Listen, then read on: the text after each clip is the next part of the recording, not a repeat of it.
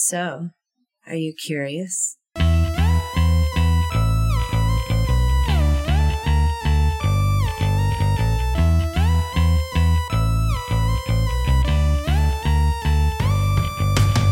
Curiosity Codex. I am your ardent enthusiast, Kyle Olson. It's no secret that it's nearly impossible to get a movie made. In today's chapter, Mandy Fabian is going to give us the strange, twisting path that she followed to be able to make her first movie. From close calls with big-name actors to watching a hot script go cold, only to see a cold script get hot. What was the magical sequence that finally got her movie the fabled green light? Plus, we'll go deep into the table read. How, where, who, and what do you get from it? Chapter 10, Hell or High Water Time. All right, so let's get to what we've people been wanting to know about, to hear about, and the creation of a movie from start to finish. Because you are in, you're in post production. Yes. On your movie right now. Yes, we are in the final. Which is a long process. It is a very long process, and we are in the final long part of the process. Okay. People have this idea of you hit and cut, and then the next day you cut it, and then a week later up it goes. No, there's a whole another. Yeah, we tried for that. But let's roll back all the way to the beginning. Mm-hmm. So we now have we've established your bio and your bona fides. You've done all the stuff you've done. So at what point did you say, now I'm going to make a movie? Or was it that you had the idea for a thing and you went, this should be a feature and I should direct it? How did the genesis of Jess Plus None sort of start for you? Okay, well, it started with the short films. That's where me thinking that I could direct anything came to be, right? And then I did the television shadowing, and I've always been more of a movie buff anyway. I really love watching a movie because there's such a great completion in it.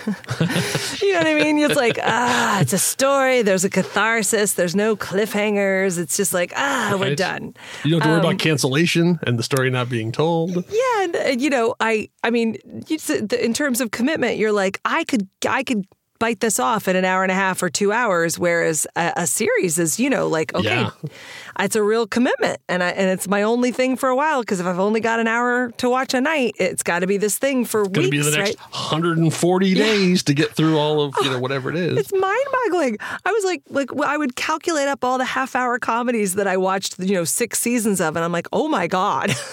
That was a month of my life. It really adds up, especially when you get into these Almost Sunny in Philadelphia or Friends or anything where you get, or Big Bang, where you get 10, 11, 12, 13 seasons. And back in the day, it was at least 20 episodes a season, if not 24. 26 is pretty standard, actually. Yeah, that's right. So, so I knew I could direct, and I wanted to, and I had written a bunch of feature scripts. Like, I had this real passion. I really got a sense for feature writing. We talked about that, Mm-hmm. I loved the idea that, it was just, there's a whole story with a bunch of like pieces of clothing, right, that's sort of laid out in front of you.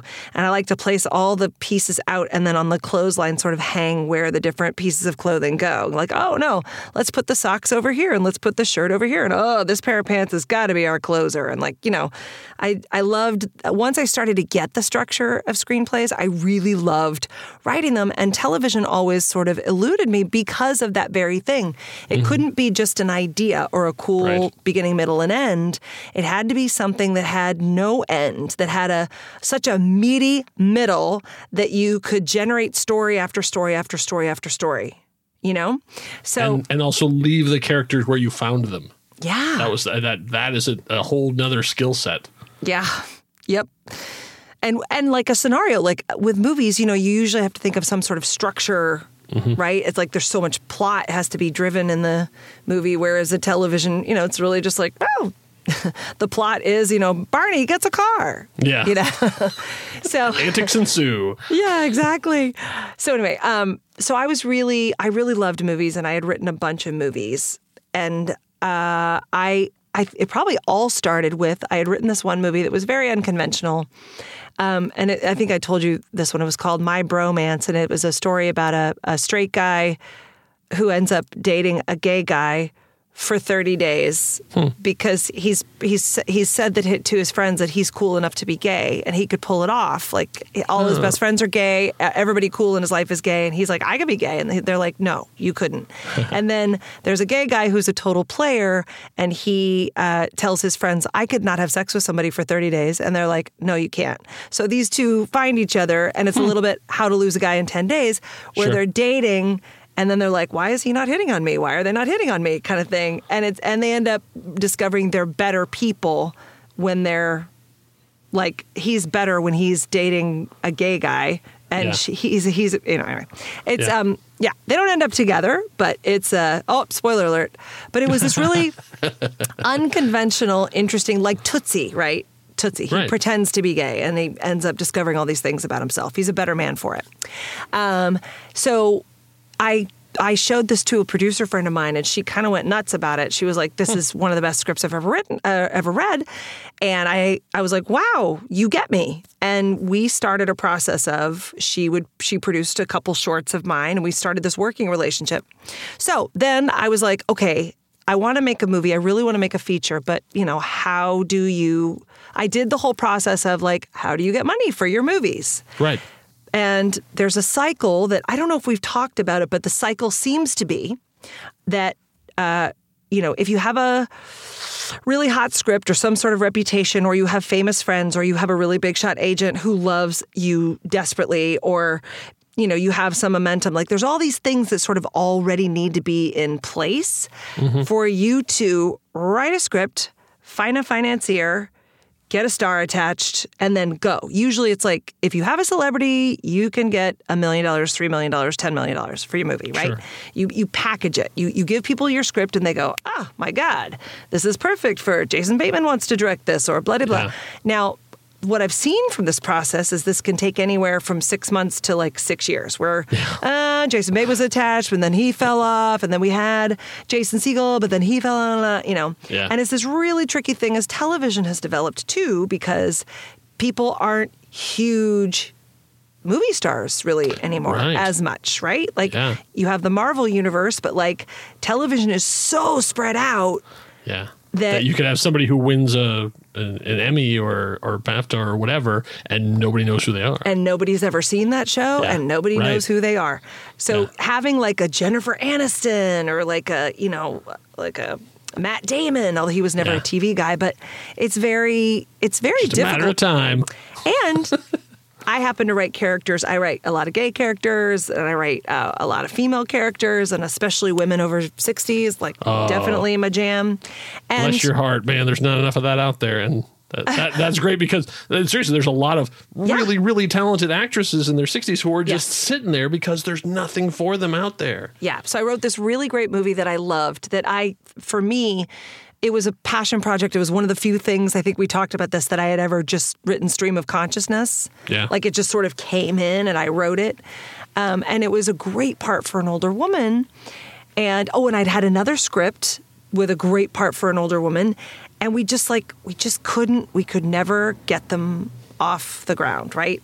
There was, it was just like none of the women were considered like bankable movie stars. Like even Susan Sarandon was not enough to get a feature financed. It had to be like, we had to have a hot, somebody else.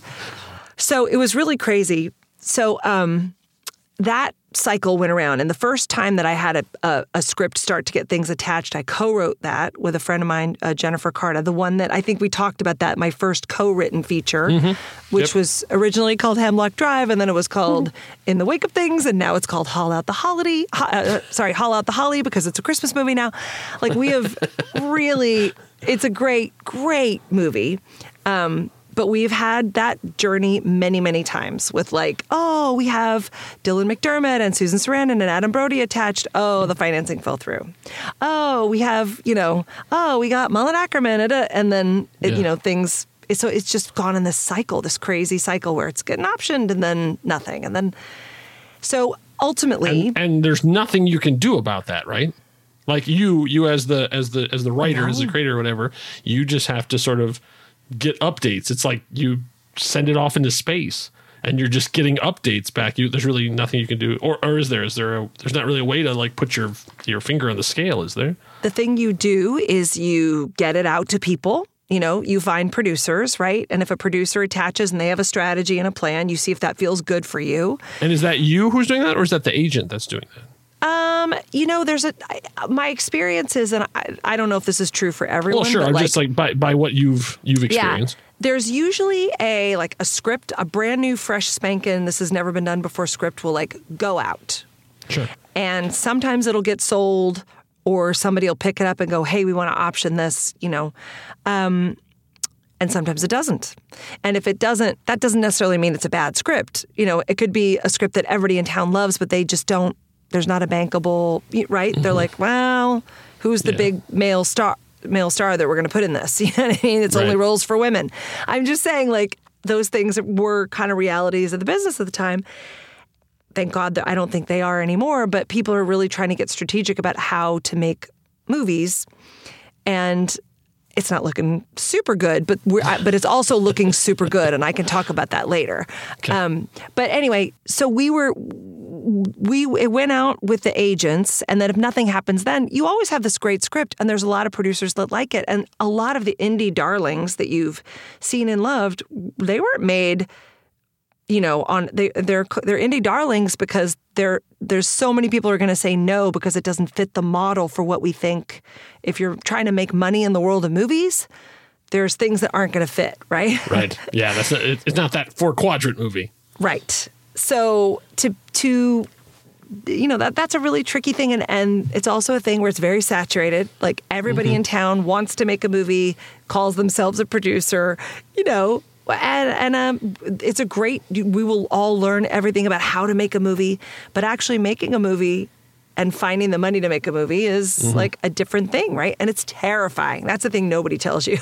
I mean, in any situation, it's terrifying to be like, oh, wow, no, we're really greenlit? This is really happening? Oh, wow. Okay. So anyway, so I was on we sent it to so-and-so. Oh, so-and-so passed. Oh, we sent it to so-and-so. They attached. Oh, I was on that cycle with a few scripts getting picked up by independent producers. We have a table read. We got this, and I was getting while this frustrated. is going on. Yeah. Like you're continuing to work, right? Like you're still writing other things. You're still producing other things. You're directing shorts and stuff too. In the background, you're getting calls and emails about this is up, this is down. It's like stock market. It's like, okay, these are really excited about this, but this one's not doing as well. Oh, now there's interest in this. And you just sort of have to go, great, or, oh. Totally. That's exactly right. And that's one thing that I would say, I think it's very good to have a really positive outlook and to be like, this movie's getting made, and to see it. I think I'm a big believer in that because that will make you keep sending it to people and keep asking the right questions and keep pushing and keep being innovative. I think that's a great muscle for everybody to have because it's just better to wake up and feel hopeful and excited about your work, right? Right. That said, as much as I think you should fight like hell for every project that you believe in, I think you shouldn't have one or two. Oh, okay. So what I have done is I'm always writing the next thing. Yeah. And the next things that I was writing were things I really believed about because it's not good. It's very hard for me to write things I don't believe in. That's my brand. That's how I work. Yeah. And I started to sort of write things that felt doable. I started to think about movies in terms of there's that ranch, like my grandparents have a ranch in South Dakota, so maybe I could, is there a story I could make out of a small town, Chamberlain, I know a bunch of people in Harper, Texas, where I grew up. I'm like, I've written many things that I imagine shooting there, because I'm like, I know my friend has a ranch with 2 houses. I could house a whole crew there, and I could shoot on that long street, and I have friends all over town, and I could use the Longhorn Cafe for my little restaurant. Like, I definitely started to think in terms of that and there's this really great guy, he's a great producer, Mark Stolaroff. He's produced a couple of my buddies' films. Henry Burials, he's a writer-director, and Mark produced a couple of his films, and he also produced the movie that my husband did.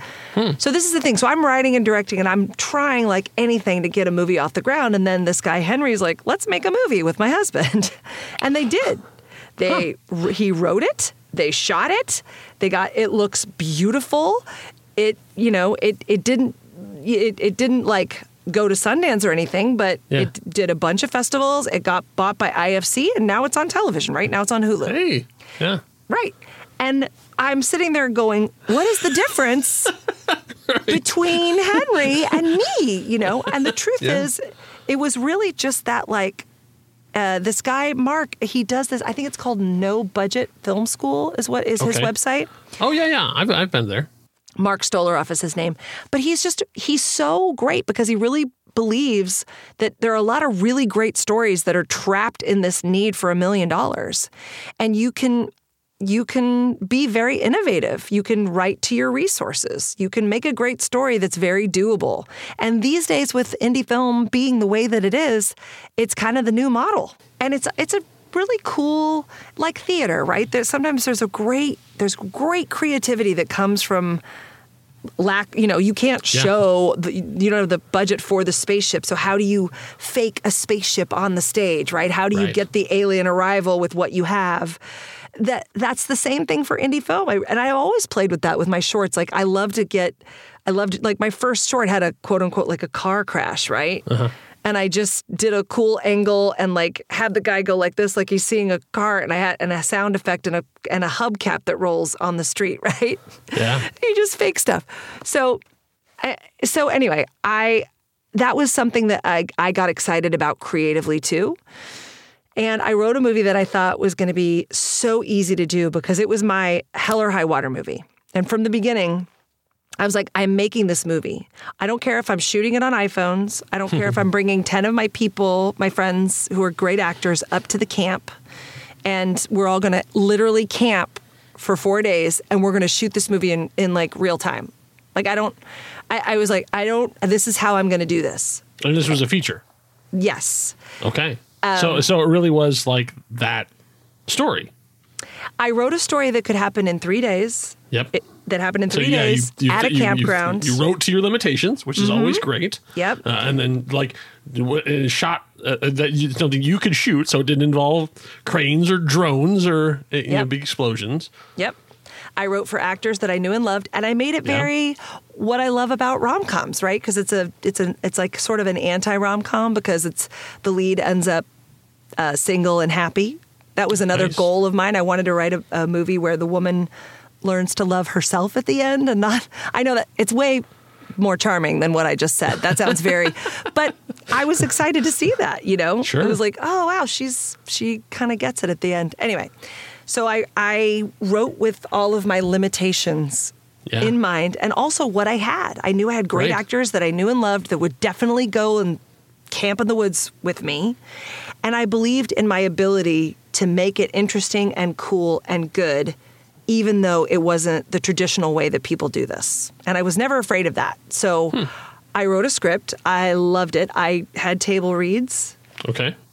Because you always have to table read your scripts. Sure. Because you'll really understand. Yeah. What did that, specifically in this situation, what did that process teach you? I mean, like hearing the words out loud, obviously for dialogue is a big thing. Like, I thought that in my head, they went da da da da, and you went da da da da da, and it's like that kind of thing. It's like, or boy, that line didn't work at all. But like specifically for this one, hearing it out, did you just hear that, like what dialogue works, or did you actually feel like, oh, we need a scene here, or that needs to go? Yes. From what you remember. I know it was years ago. No, I do remember. Here's what I love about table reads is, there's magic that happens, which is if an actor is fumbling over a line, you can always tell the difference. Like sometimes it's like, oh, I guess you didn't read the script before. Yeah. But that's always a fun thing because you don't want to call them out, but at the same time, we all know. Yeah. Ooh. Yeah, if there's any actors listening, always read the script before. Always read the script first, because not only does the writer know, but yeah, the other actors also know. Yeah. And also, it's your opportunity. I've had people win me over at table reads. Wow. Oh, my God. There are people that I know now I would cast in anything. and I have offered them anything because every table read, they're flawless. Yeah. And you go, I trust that person. They could do anything. So anyway, the table reads, first of all, you if an actor's fumbling over a line, I love this magic. You look at the line and you go, oh, wow, it doesn't really make sense. They fumbled because they didn't really know what they were saying, and I realized that's because I don't know what they're saying, right? So sometimes it clues you in like that. Sometimes it's like, oh, God, the first draft I remember, I'm like, oh, geez, I wrote the same scene like 8 times in a row. You start to recognize, oh, they all have the same rhythm. It's the same story beat. Like, what are they doing? Or you have like a turn of phrase that you really liked, and it turns out like 3 characters say it, and you're like, oh, no. Yeah. Yeah. Oh, there was one, the first draft, I will never forget this. Like the 2 women who were supposed to be best friends were really like kind of going at each other a little bit. And I was like, oh, they're doing that because I haven't been clear. Like I haven't made it clear how good friends they are to this moment. Yeah. So that was the thing that really informed, And there were things like I was writing an ensemble comedy, and that while I love ensemble comedies, people really do need their main hook. Yes. They need their one person that they kind of can identify with or follow or want to follow that one story. So I ended up, it was really a fully ensemble comedy, and I ended up going back and doing another pass on it to make it a little bit more of this one character story. And it kind of was her story, but I just fattened it up a little bit. Yeah, the forgettable movie Graveyard is full of ones that do that. Because there's a lot of them that you're like, wow, everyone in this movie are amazingly talented people, but it just doesn't ever come together. And you go like, how can you get this much talent and not do it? I think that's part of it, is not having that hook, that through line, that something that the audience doesn't get onto. It's just a bunch of people talking at each other. Yeah. Yes. When you move on. I don't want to call any movies out, but I think we all know some ones that you've watched and gone, oh. Yeah, oh, that's too bad. Yeah. Yeah, so the table read is really helpful for me for that. And also with a comedy, I don't know how it is for dramatic, except people are crying. I guess because... And a lot more pauses, I would think. Yeah. Well, there is that too. Like you kind of just get this sense of like, because actors are so good at going, well, I'm doing something in this scene. I'm trying to accomplish something. I have an objective, right? Yeah. And so you learn really fast if you're like, oh, I haven't given them anything to do. They don't know what they're doing because the script doesn't know what they're doing. And that's really helpful, because when you're writing it, it all sounds so great to you. And that you're, to your point too, with the rhythm of how things should go. It's so great when an actor takes your idea and makes it their own, and it still works. Because then you go, oh, okay. And if you've had a few table reads and that joke always kills, or, for me with comedy, I'm always listening for where they laugh, but I want those guaranteed laughs, And it really can also help you to decide what to cut and what not to cut, Yeah. The laughs are an important thing, and the redundancy is important. Yeah, I shot this little pilot, and it was an indie pilot, but my friend came, Brian Palermo. He's a groundling and an improv guy, and he did one part. Literally, his part was opening the car door for a woman and escorting her into the house. That's it. That was all he had to do, and every time he did it, we would bust out laughing. It was a walk from a car to the house. And he did it in a funny way. We were like, Brian Palermo. Like, it was amazing. You go, that's why you cast a really talented guy for that one tiny little part, because it makes a difference, right? Yeah, it's that funny bones. Yeah. It's like some people just have that thing. Yeah. Yeah. So that's a really great thing about table reads, is to see. And also, for me, it's that's the time where you really have to hear notes. Okay. And you're so in your head about it. You hear notes, and my rule for notes is always like, look, if I get the same note 4 times, different table reads. Yes. Because when everybody's in a room, everybody will get swayed over to the strongest note in the room sometimes. Yeah. Right. So I obviously, because it's my podcast, I guess I'll take us into the weeds. I like to go into the minutia. So sure. when you do this, and you have like your table read, so where, I guess we'll talk specifically about this one. Where were you having this? Was this like your first one? Did you get like a living room, or did you get like an office space kind of thing? Like what is the environment like that you would get people together? I've done conference rooms. Okay.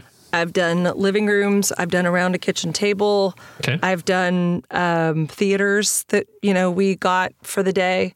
It's wherever you can have enough tables and chairs and pencils and scripts and water bottles and, right. That everybody feels comfortable and it feels professional. Do you feed them?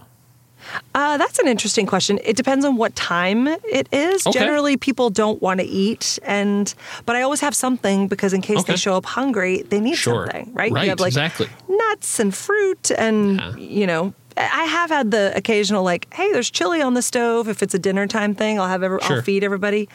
If it's at my house, Yeah. But for the most part, it's just, yes, you definitely provide water and pencils and scripts for everybody. Sure. And so you find you get different results based on environment, or is it just like, we're getting together? No, it's just like it is what it is, no matter where you are. No, the actors that I've worked with are just so good. Like I said, the one time I've ever seen an actor be unprofessional is when they clearly had not read the script, worked on the jokes. Yes. If they blow jokes repeatedly, then you're like, whoa, you can't do that. You gotta.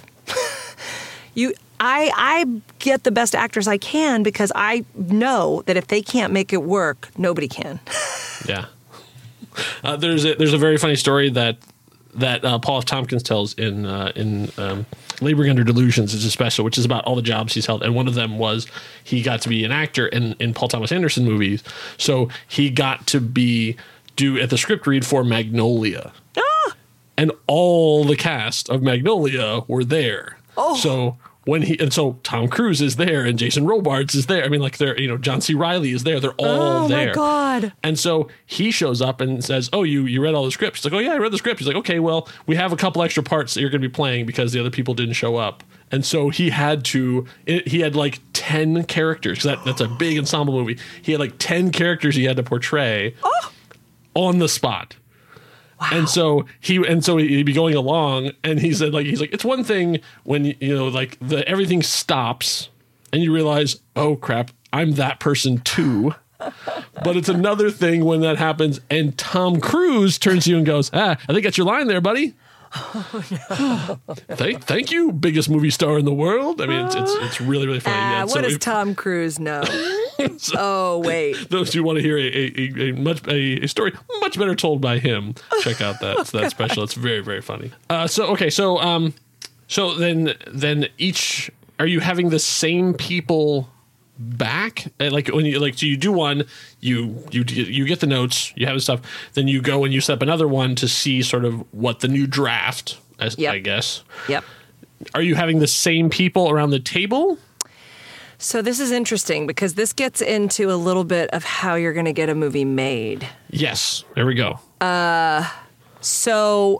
Okay. So you start. I assume you start at your house and then you sort of get more quote unquote professional as you are sort of looking for money and actors to hire. So yes, yes and no. If you don't hire actors by table reading them. Okay. Right. That's not if you have a friend who you want to see how they do with a role, you know what I mean? Okay. And you like them and you think they might be right for it, that's a great opportunity for them to show themselves to the producers because it could be we don't care that he or she isn't a name, that we've got to have them, right? Okay. Then before you go on, who else is in the room then? Besides, so you're there obviously at the table doing stuff. You have a bunch of the actors who are doing the roles, and then who else is sort of around? So if there are producers attached, generally, if producers are attached, then the producers come. Okay. If I'm in the early stages of a script and I'm doing table reads to hear the words and to figure out what's wrong with it, it's usually just me. Okay. And I might invite writer friends or friends who love movies and love to talk about movies just to hear it, because I think it's also very good to have people who are just hearing and not reading. Yes. So you have a little bit of an audience? That I you do. Sort of I have like, 2 or 3 people. Okay. Generally, it depends on what I can get, but generally sure. there's always somebody who wants to hear and talk about it, which is great. Yeah. And so you get people who you learn to trust that they give really good notes and that they have good insights. Yeah. And again, I found that notes are more effective the more people, because it gives you that great balance of, 6 out of 10 people had that note and agreed with that. Or, wow, half the room didn't get the ending. I thought it was just my husband, but like, wow, more people than just, And also, you get the great equalizing perspective of, oh, I hate that scene. You got to cut that scene. And then there's another person who's like, that was my favorite scene in the whole thing. So it's great, actually, because then if you love that scene, then you can go, listen, is it really a problem, or did that person just not like it? Like there's, you kind of go, well, I need to choose based on how I feel about it instead of, it's not really a note, it's like a preference.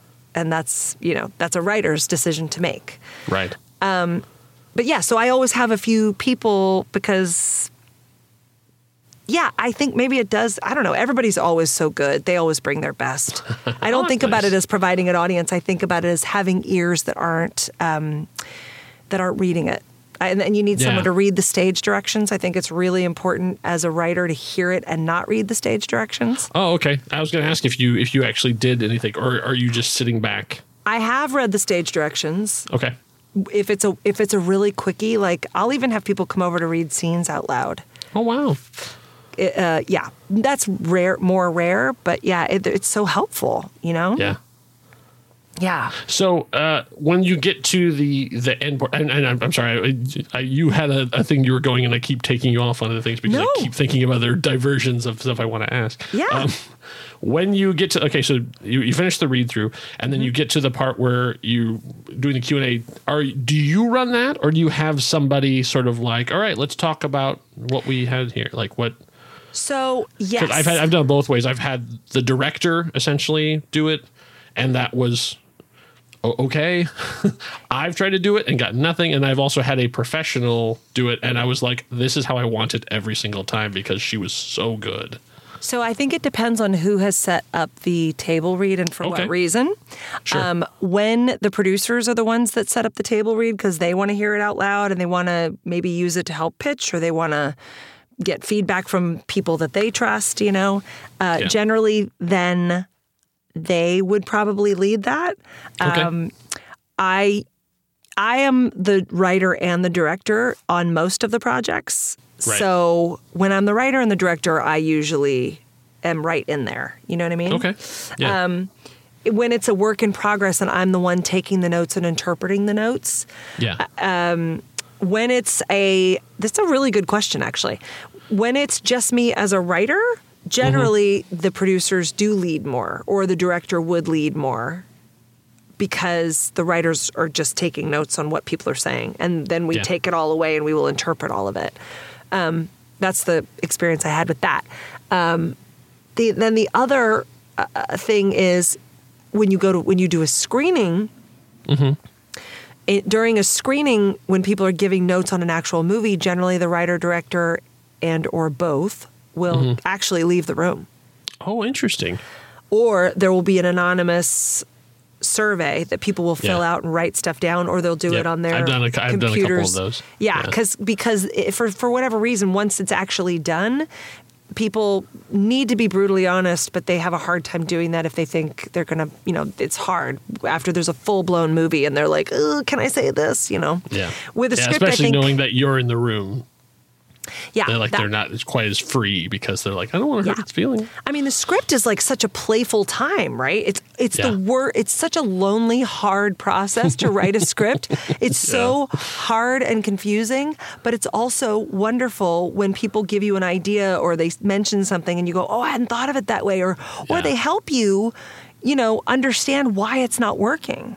Yeah. You have to I remember I left something out of the sort of mythology. There's a magic element to it. And people were like, well, why does this thing do that and not this? And I was like, oh, you care? I didn't put any of that stuff in because I didn't think anybody. They would just be like, they want to see people doing stuff. They don't really care about what the rules are. I'm like, someone cared about the rules. Yay! Yeah. I know exactly what the answer to that is. I just cut it out because I didn't think anyone would notice or care. Yeah. It's really great too. It's like when people develop stand-up sets, right? They tell 10 minutes of jokes and they get maybe 1 or 2 minutes of really good laughs, and then they ditch the 8 minutes and they do those 2 minutes again and they tell 8 more minutes of jokes. Yeah. And from that they get 2 more minutes. And so with your table read, it's a little bit like you kind of just have to go, I think this works. And then people can sort of pick it apart. And then you take the things you're like, because you can feel it. You can really feel it when something is singing and people are emotional and like they really get it and they're laughing and they're invested. And then you can feel when they're like, Yeah, when it's like, ooh, it's really dragging right here. You have to make a note, pick it up, pick it up, pick it up. But it's important to get those scenes, the ones that you go like, okay, this is the tone of my movie. This is where it really works. I need to do more like that. Or I need to fulfill more promises of the premise, right? This is such a great sequence. Why? Oh, because it did this. Okay, let me see if I can make that go bigger, Yeah. Can you talk a little bit about how you go about soliciting good answers from the people? I've seen it where people, you finish thinking, they're like, so what do you like? And that was that's the thing. How do you, what are the prompts you use? 'Cause I think this is really valuable information because I've seen it go so horribly wrong. That any of your advice and what you do to get good responses from people, stuff you can actually use and not just, oh, you liked it, thanks. Which is good too. But we are social animals. We need to have the validation, but we do. I also need to make this better. So I can tell you one thing that you don't say. Okay. And that is, did you like the lead character? That's such a horrible question, especially when you're writing flawed people who are in trouble or in conflict, right? Nobody likes... Do we like Walter White?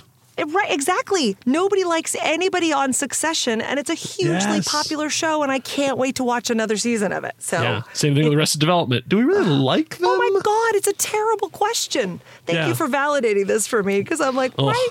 The worst. So, I always, as a writer, generally, what I would say is if I really, if people aren't jumping in, I ask the questions that I need answered. What am I going? You should really come into a table read kind of knowing what you want to get from this, right? What a good question that I like to ask is, what does this remind you of? If you were leaving the theater, and you were going to go tell 3 of your friends about what you just saw, or what would you say to them? What is it evoking for you? Did you feel? Good. Were you invested in whether or not she ended up with him or without him? And if there's logistical things like, well, do you think the ranger's real or not? There's things sometimes I'll put if there's genuine questions I have, what did you think of the main character's relationship with her friend? Did you get that? If there's things that you've tried to do subtly, but you're not sure if they're working, did you get that they were on the rocks? Did you get that they haven't talked and blah, blah, blah? You know what I mean? Yeah. And that way, if that's important to your story and you know that, then, and I find that once you start talking story with people, inevitably it makes them go, oh, yeah. Something that they never would have just thought of if you said to them, what did you like? Yeah. You know what I mean? You kind of lead them with, there's this part. What did you think of this? Did you, did this make sense to you? Were you invested in that? That kind of stuff. Yeah. It gets people, it's important. And I think as a director and a writer, when I was really lost, I would always go with, well, how do I want people to feel after this scene? Right? Oh, okay. That's interesting. I want them to feel like, oh no, the best friends are fighting. Oh no, or, oh wow, this is the bottom. This has to be the bottom. Or, oh God, please don't say that. What do I want them to be feeling? And have I accomplished that? Yeah, I've had it where after a reading and the obligatory applause, which is always nice. Oh yeah, that's very nice. Yeah, we finished that. Nice. Yeah. Then the director opened it up, and it was just like, it was vicious. It was just like, and it's like, and understand, I'm, obviously we are sensitive artists, but at the same time, I get it. Like, okay, I like there's problems, I need to work on them. Okay, no problem. But like, all of it was that. And it was like, okay. Yeah. Like, all right, so I should just set it on fire is what you're telling me. That's what I'm hearing. But like, ooh, it was rough. No, that's really not helpful. No, that was super not helpful. I mean, like, I sort of made notes, like, sort of like, okay, there's a problem here and problem there, and tried to be, and not defensive, which is difficult to do when you're first thing. But then later on, I actually had a director run just for that, just to run the Q&A after. And she was magnificent because she asked all these questions, and I was like, oh, like, can you teach a class? Because it was so great. She would say, like, what are the parts you really enjoyed? What you were really invested? What were your favorite, like, what was your favorite line? What was, like, that kind of stuff. So then you're like, oh, okay, good. So some of the stuff is working. You start with that. And then she would go, okay, then what were the parts that you checked out on? What were the things that you were suddenly found yourself wondering, what you're getting for dinner? Like, where was things that you and I was like, oh, that's also really good information. And then she also said, and I don't want to hear your ideas. I don't want to hear any fixes. I just want to know the parts that you thought, like, oh, I didn't like this part, wasn't really clear to me what was going on, and stop there. And I was like, that is I want to marry you. Yeah, that's a great note. That's a great thing to say, because I wish anyone who runs any type of thing would do those three basic things. And she did more, but like those three basic things, I think, would make every single one of these table reads better. Yeah. I mean, I will say that there are times, like, if the conversation is steering that way, I've also seen writers get very gracious and just be like, I know how to fix it. Like, once I know the problem, I'll figure out how to fix that. But also sometimes hearing people's ideas for fixes, you can glean like, what do they say? What's the note underneath the note, right? Yeah, exactly. So if someone is giving you one of those, she shouldn't be in love with him. She should be in love with her best friend, right? Yeah. You can kind of go, oh, okay, so, and why, you can get the note underneath the note. Like, so clearly I didn't set up why she would be in love with him, right? Mm-hmm. Like, if someone's saying it, but they're offering a fix that is incorrect, you then just go, yeah, but okay, so the problem was you didn't, usually you can ask a follow-up question of like, so that relationship didn't make sense to you, or you didn't see what she saw in him, or you didn't see why she needed that money so badly. So when she robbed the bank, it was out of the blue for you, Yeah. Things like that. Like, because they'll say something like, can it not be about a robbery? You're like, well, no. Well, it's called the heist. Exactly. Yeah, but, so then you go, that's a terrible note, right? But it's also lets you know, well, I didn't set this up properly then. The stakes are not high enough. It's not believable enough, right? So are you doing that before you send it out, or are you still like, is there still a version of the script that's out there going around while you're doing these things and trying to do it? Or is this what you have to get into, I don't know, fighting weight before you sort of send it out into the world? Well, or it varies by project, but like in your experience. It does. There is, if you have a movie that is very like marketable, and good for the market, that's when it gets sent out, right? Okay. So for that, you really do. Usually it's you and your rep, and you work on it. You have table reads just with friends, right? You work on it. You get it to a place where you feel like you've successfully addressed the notes. And generally your rep agrees, oh, okay, it's time to send it out.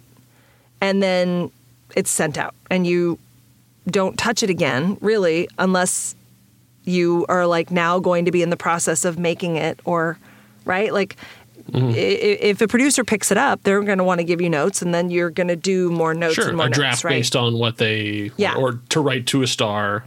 Yes. Sandra Bullock's attached. You need to rewrite it for Sandra. 100%. Yeah. So the table reads in both processes, actually.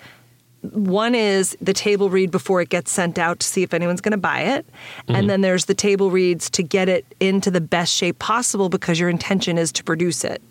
And so you want to get into the best shape possible to get it to a producer, to get it into the hands of actors who could potentially attach to it.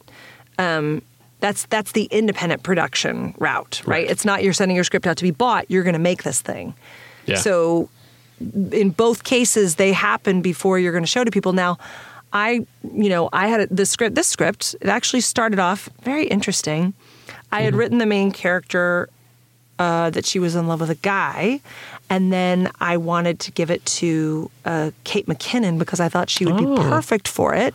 And I had a little bit of intel that from my friend that said, like, Kate might be interested in playing more authentic roles. And I was like, that's a very nice, subtle way of indicating that, as opposed to being like, hey.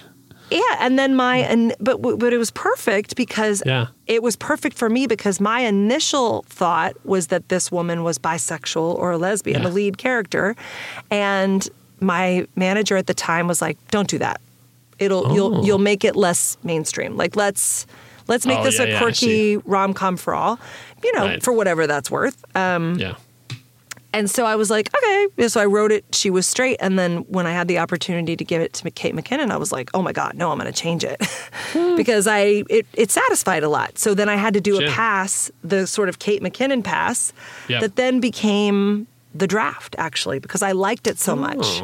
And that's the pass that I ended up using. Now I tweak it all along the way. Sure. Yeah. Okay. So that's a good point to make that transition then. So, at what point do you feel like, okay, now it's ready to move to the next stage? We can stop doing table reads and like I have the script I like, knowing you as the writer director will be writing and directing and changing along the way. Like, at what point do you get to where you're like, all right, it's ready? How did you feel that like now I know it's ready? I had done my due diligence. I had had table reads. Right. I had addressed notes. I had addressed all the notes I wanted to address, Okay. And I went through several, and I would do a pass, and I would give it off to a fresh set of eyes, Yeah. I very rarely were the same people reading the script twice because I always wanted that fresh take on it, So, like, numerically then, like, if you remember, like, how many table reads do you think Jess Plus None sort of went through? And then, like, how many readers? I mean, like, I don't need you to be like, no, not 12, 13. Like, I'm just No, probably ballpark. 4. Okay. Probably 4 table reads. All right. And then also, like, hey, fellow writer who, like, I know you wrote a comedy. Will you take a read and tell me what you think? I had a lot of individual people giving me thoughts and notes. Yeah. So for me, it was like the producers all really liked it, and I really liked it.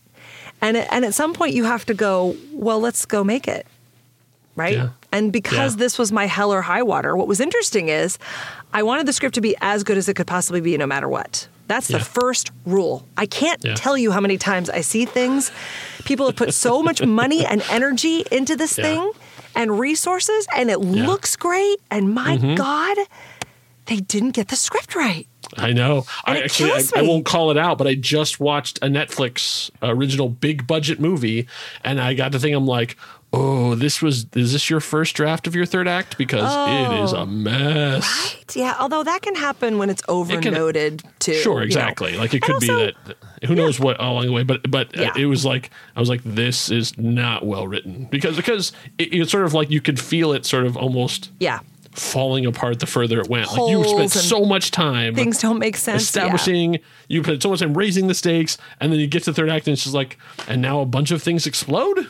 Oh, okay. And the fact is, look, if you're writing a movie for Netflix, Sure. I mean, hey, they got it made and all that good stuff, but it seems like there's some basic structural stuff. Yes. If you're writing an indie movie that's going to be your calling card, they want to find every reason to hate your writing and hate you.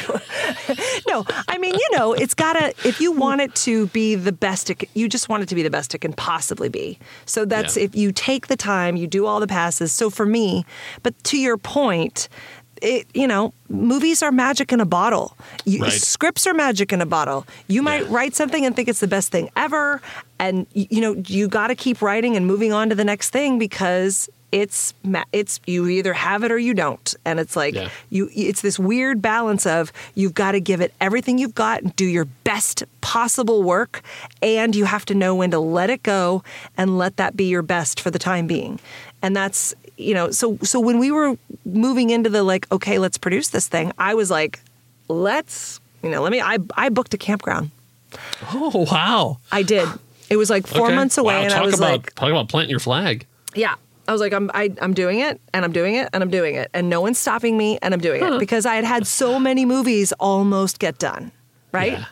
Yeah. And the producers were like, please, please, please, you've never made a feature. Don't try to make this on like, this much money. Like, don't just bring 10 of your friends up to a campground. Like, give it what it deserves. Give it a chance. So with these producers, then we went the whole, like, let's give it to, the Kate McKinnon, and let's give it to Brittany Snow. Is that her name? Oh, okay. Yeah. From Pitch Perfect. Yes. Like we and were like, and a bunch of other stuff. Yeah. So we were like, and then finally, after we went through that process for a little bit, they were like, just give us some time. Just give us some time. Let's try to get some more money. Let's try to do this thing. And then finally, I was like, guess what? It's hell or high water time. Oh. So I'm doing this movie now, and we're all, and they were like on board with that. We had all sort of explored as many options as we could, and there comes this time, and we all had the capability. Like, they're brilliant producers. Yeah. I knew how to be really creative, and I said to the main producer, Mandy June Turpin, repeatedly, I was like, I will make it work. And I'm going to make it great. It'll be a great movie no matter what, because the story's there, the characters are there. We can get really good actors, and that's all this movie really needs. We'll make it great. I'm more interested in the creative stuff than the money stuff, but I'm always curious about like that kind of thing. So like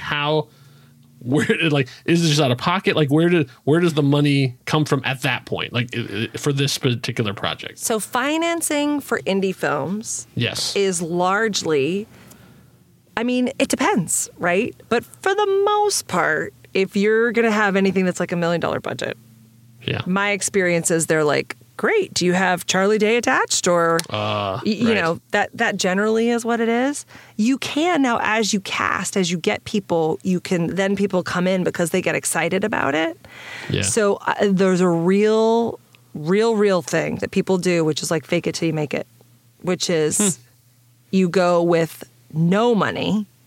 Yeah. And then you start to build. And for me personally, the way that I was able to do it was we did have some money, but we also, and I had money because people knew me, and they knew that I'd been wanting to do this forever. And there were so many people rooting for me that they were like, yes. And when I said it's time, I pulled in every favor.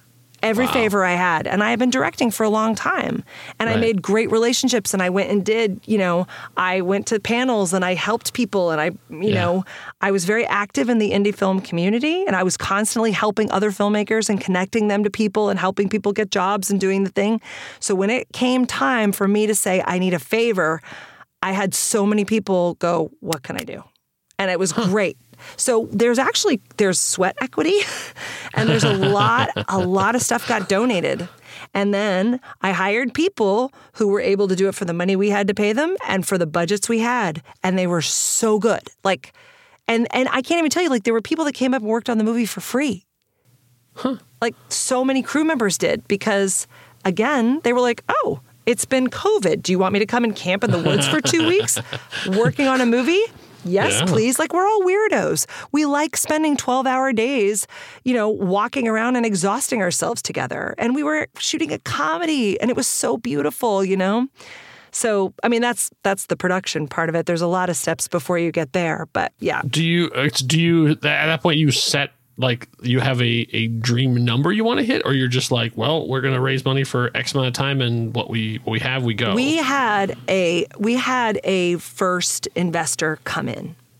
Okay. For, a nominal amount. And then, but honestly, because I was already hell or high water, I was like, well, that's more than I thought I was going to make it with. Let's go. Okay.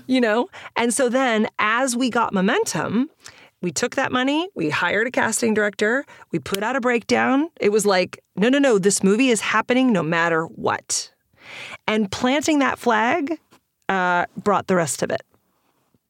It really, people got excited. They're like, oh, this is really happening. And they read the script and they liked the script and they were like, yeah. It's a little bit like the difference between being a hedge fund manager and investing on like Robinhood or Bitcoin. Okay. There's people that are like, I'll dabble in this. Yeah. There's most people who invest in movies, like really, really heavy investors. Yeah. Anything less than $3 million isn't even worth it to them because they're only ever going to make 20% of their money back. Right. And it's not, so if they're donating $10,000, $50,000, that's just not that much money. And it's not worth it to them because it's in the film market, and this is true for films at any budget. Sure. It is a really risky investment. It's a yeah. It's a high return, right? You get 20% of your investment, and then you also take part in 50% of the profits however much you invested, you take a portion of 50%. That's the way the money waterfall works.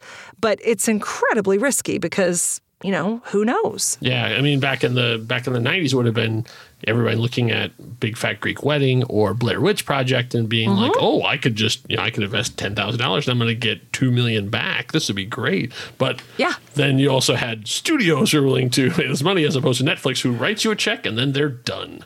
Well, and the truth is, depending on how, there's also a huge global market, right? True. So all the thing that indie filmmakers are dealing with now, and again, this is like towards the end, but that we can talk about this, but there are ways to distribute your films all over the world.